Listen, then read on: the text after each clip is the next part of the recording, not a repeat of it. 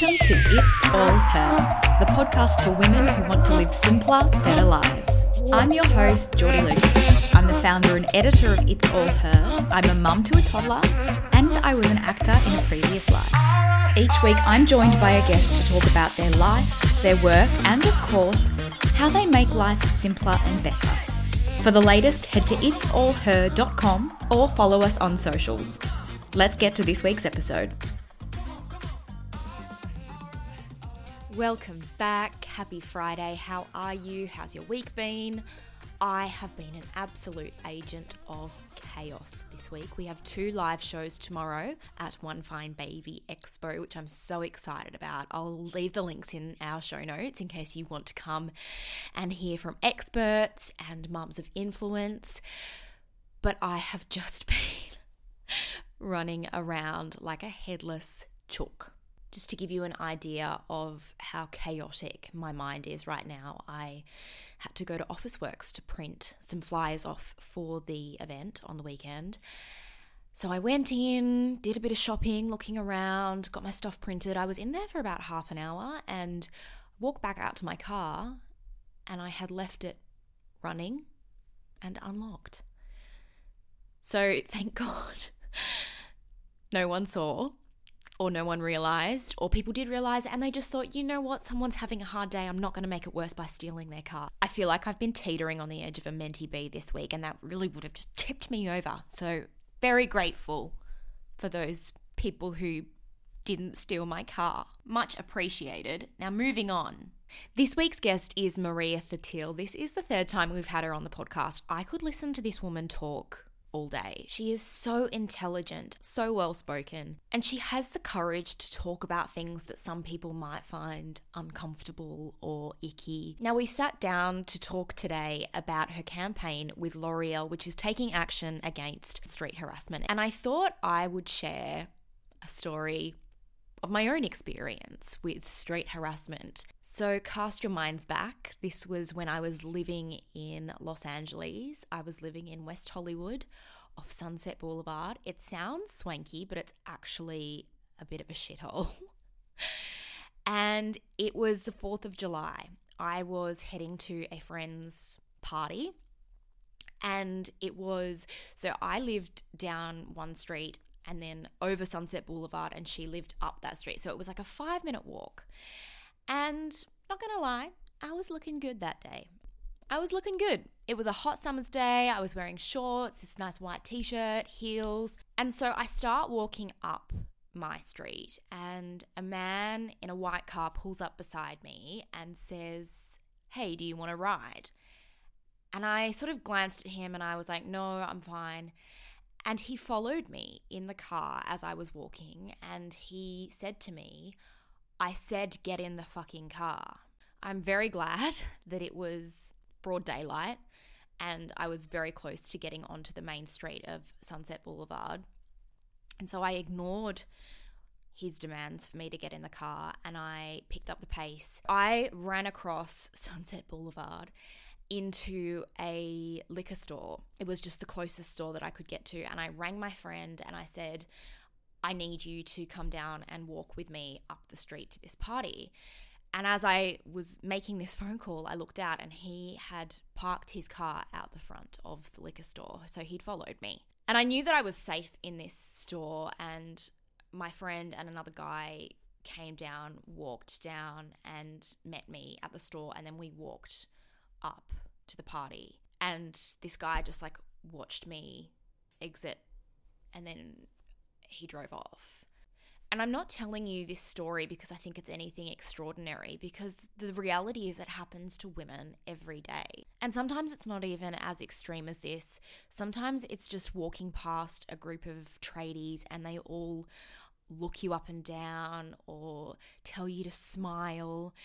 Women don't like this. It feels incredibly intimidating, and I honestly don't know what goes through men's minds when they behave this way.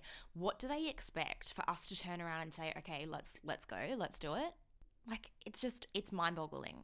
And this campaign that Maria is a part of, which is called Not in Our Streets from L'Oreal Paris, And it's all about exploring the impacts of street harassment and the ways in which the community can safely intervene when they see it. Now, I mentioned earlier that this week was just utter chaos, and I did not have any care for my daughter Evie when we had this interview, and she makes a few little appearances here and there, but that's life, hey? When you have a kid, you just got to keep on trucking through. Now, Maria is always working on incredible projects. So what kind of podcast host would I be if I didn't try and get the goss for you? So she gives us a little sneak peek of what is in store for the rest of 2023. Here is my chat with the wonderful Maria Thattil. How have you been, Maria? This is the third time we're having you back on the podcast. I absolutely love hearing from you and talking to you. How are you? I love it. Do you know what I feel like? We just catch up at this point. It's like the podcast is our format for catching up. I'm really good. I feel like, over the last, even just 6 months alone, I've been so lucky to get to work on things that mean something to me. And I'm, moving house in a month. Life's good. I can't complain. Everything's good. The last time I saw you, we were at your book launch. For those who haven't, you would have to have been living under a rock if you haven't heard of Maria's book, Unbounded. But how has it been received? Well, it's been received with open arms. And, as a writer, when you're putting yourself out there, and now as an author, all you can want is to get even just one message from someone who says to you, this book is life-changing. And so for me, I've watched reviews just organically come in, and they're all 4-star, 5-star, but it's when people are telling me what it means to them and what it's made them think, or it's made them feel seen, it's made them want to show up differently. That is quite literally everything I could ever aspire to, want to do. And when you think about what am I leaving behind, it's that's what you want to leave behind. That's your contribution. So it's just being received with so much love. And I'm glad, because there was a lot of vulnerability that went into it. And I remember my dad said to me, Maria, you're sharing a lot of yourself, and you just got to make sure that what you're hoping to gain from it, the impact you're hoping to have, that's worth it. And I said, Dad, it's worth it. Trust me, it's worth it. And, it is. So is there going to be book number 2? I think so. But I think book number 2 talks next year. There's a few other things coming up this year that I'm like, girl, I gotta get through this list. So busy. I cannot believe how busy you are. Here we go. Oh, hi, baby. Hello, gorgeous. Oh my God, it is crazy that I'm looking at your child. When I met you, you were a child. I know. We were children. We were 16. We were 15 or 16 when we met. Dolly, Neighbours Search for a Star. Can you believe it? Crazy. I can believe it. She's gorgeous. Crazy. Hello, darling. Oh. Hey, speaking about acting, you've been posting a lot about delving into the craft a bit more. Yeah, I'm excited. Exciting roles I come do. Up? I do. So, when we were growing up, we met at a Neighbours Search for a Star competition, and it was really fun getting to do that with you. And I studied at a Children's Performing Arts Academy, and then I did some lessons over the summer right after Miss Universe, but I knew I had to get through the book and a bunch of other media things I had sort of coming up the ground first. Now that that's done, I said to myself at the start of the year, right, I'm going to go for it. And I did have a really exciting role, and it comes out, I'm thinking later this year, and, Amazing. Hopefully there's more. So I'm going to focus a lot more on it. And, putting that into the universe, it's healing so much of my inner child that used to just come alive in improv classes and things like that. And just being able to say out loud, no, I'm going to go for it, and I want to have fun with it. I'm very excited for it. How exciting. So tell me about, you said before that you are really passionate about working on things that mean something. Yes. And this campaign with L'Oreal that you're working on with the wonderful Terang is Stand Up Against Street Violence and Harassment. Can you tell us a bit more about the campaign? Absolutely. And so L'Oreal, for anyone who doesn't know, I was an intern with L'Oreal when I was 24. And so I fell in love with the brand as a teenager, though, because they were one of few that actually had my skin tone with foundations. And so for me, it's just been this really beautiful progression of like a relationship where I was just a really obsessed customer. Then I was an intern. And then when I moved into, say, beauty blogging, when I started, I was, doing content for them. And now I'm an ambassador. And so it's just seeing this relationship grow. And along the way, there's been such a strong alignment of values where it's like, well, what do you believe in? What do you stand, I'm going to use the language, what do you stand up for? And every time it's been diversity, every time it's been for gender equality and a person's right to live safely and truly and freely and with dignity. And that's essentially what this campaign is, because I've always been very vocal about my experiences with street harassment. With catcalling, it's happened to me from, as young as being, 12 years old and in a Tweety Bird 90 at the front of my grandma's house. It happened to me 2 years ago, standing on my front doorstep with my brother beside me and a ute pulled up to the house. It's happened to me every place.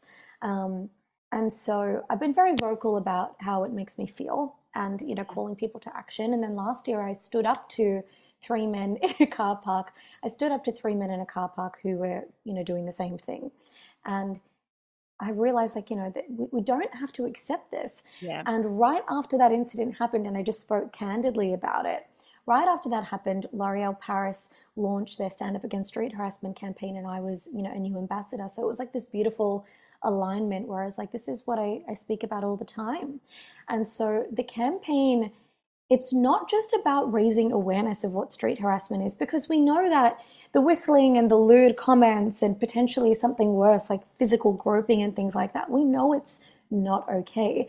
But people don't realize that street harassment can be a little bit more insidious. It's even staring. It's even, encroaching on someone's personal space. It's all these sorts of things. So it's really deepening people's awareness of what street harassment is. But then it's empowering people to know there's actually something you can do. And what's been really interesting for me is seeing people talk about it without understanding what the training is. And they think, well, I'm not going to put myself in harm's way. Why would I risk my life for a stranger? Which is so fair enough. Nobody wants you to put yourself in harm's way. But I love that the training teaches the 5D methodology. It's proven by evidence. There are 5 things you can do to safely intervene that actually don't even require you to interact with a perpetrator. It's just. So what are some of these things that we can do? So it's things like, if I'm witnessing somebody being harassed on the street, I can document. That's one of the Ds. It's record it. And then you've got that footage to give to them, to give to authorities. You can delegate. So it's got nothing to do with you, but you go get someone of authority, whether it's a shop owner nearby, whether it's a police officer that's nearby. You do that sort of thing. Another one that I really love that I've often used is delay, where you delay what's happening by, comforting the person being harassed. So it's not even requiring you to interact with the harasser. It's like, I've seen my friends and I have been in a situation in Mykonos where there was a girl who was intoxicated and she was like borderline unconscious on one of those day beds. And there was a really suspicious man hanging around her and starting to engage with her. And we sort of went up to her and we're like, we're her friends. Like, we're just sitting with her. Like, do you know her? No. See you later. And then we got her home. She didn't know him. So imagine, like, it's not just in the street, like where that could go. So I love these strategies because they don't just make the street safer, but they potentially stop some really horrible things happening from people who are being harassed. And I think everybody should do it. I've done the training twice now, and it's just a good refresher. It takes like 15 minutes, at the most an hour, and it's just so worth it. I was having this conversation with Jess Hill recently on the podcast. She has a documentary out on the SBS at the moment called Asking for It. And it's exploring themes of respect, sexual assault, rape, and where these sexual offenses occur. It all sort of comes back to disrespect. What is respect to you? And how do you assert yourself in a situation where you feel like you're not being respected and your boundaries are being pushed? There were a few things that just came up in what you were speaking about when you said, the nature of like asking for it and things like that. And we just finished a national university tour where I did get to tour with my friend Tirang, but also some other great panelists in this area. And one of them is Chanel Contos. She's a friend of mine. She's pioneering changes to consent education in this country. And Chanel was talking about how the very nature of street harassment, because it does affect women and feminine identities and gender diverse people disproportionately, the very nature of it, it upholds patriarchal systems and systems of power, where generally speaking, it is cisgendered, heterosexual white men at the top of that food chain. And so when you talk about disrespect versus respect and this sort of thing, to me, these ideas about women and other gender diverse people somehow doing something that asks for this treatment, that is inherently disrespectful, and it inherently upholds power structures where we have none. And so it's us when we're harassed who take a different route home, who change the way that we look and present, who put our heads down and have our keys in our hands because we have to protect ourselves. It ends up being us who change all these things. And then somehow us, when, I'm sure every woman or, feminine person with a feminine identity listening to this, answer me this. Have you ever come away from a situation where you've been slut shamed and someone has, inherently maybe disrespected you in that way, or you've been harassed in the street, and you've had a split second where you go, maybe it was what I was wearing. Maybe I somehow engaged a little bit flirty. I don't know. Did I look a certain way?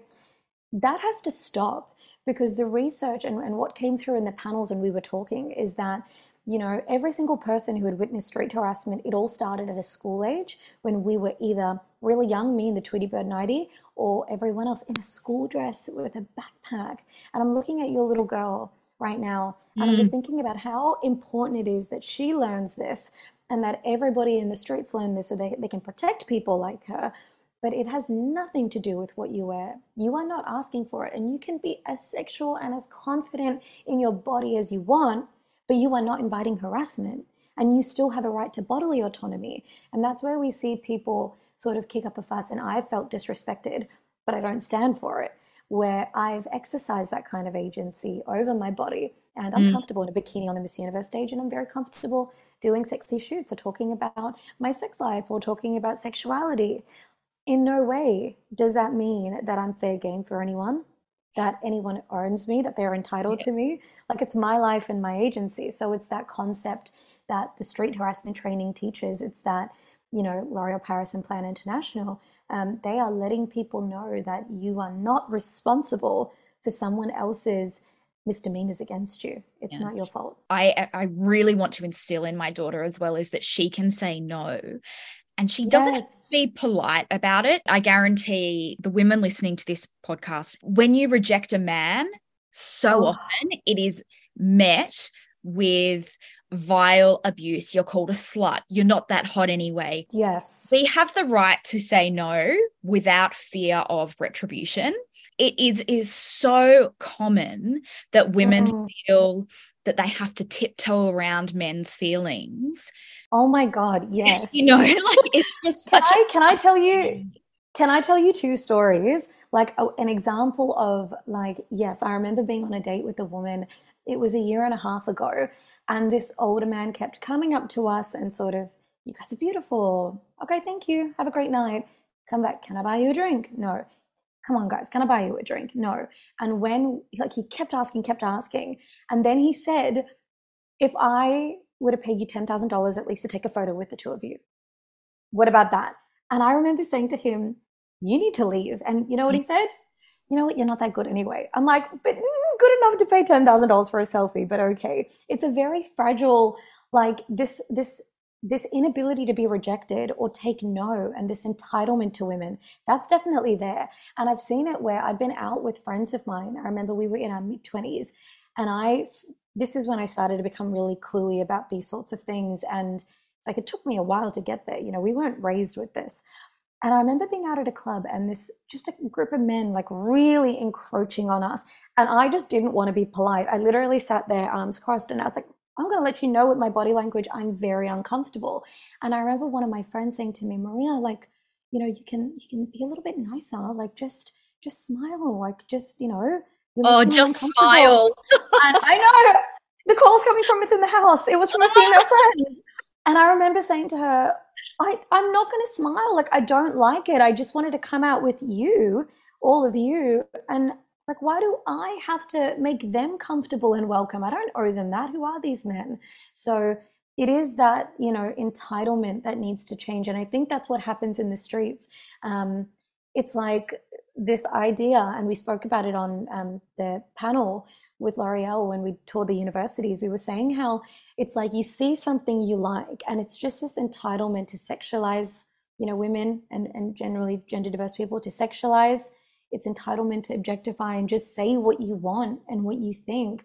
And that's what needs to change. And it's not to say that men don't experience it, because my brother and his partner have experienced it. They're both gay and very femme presenting. But the street harassment, the research tells us it is disproportionately, perpetuated by men.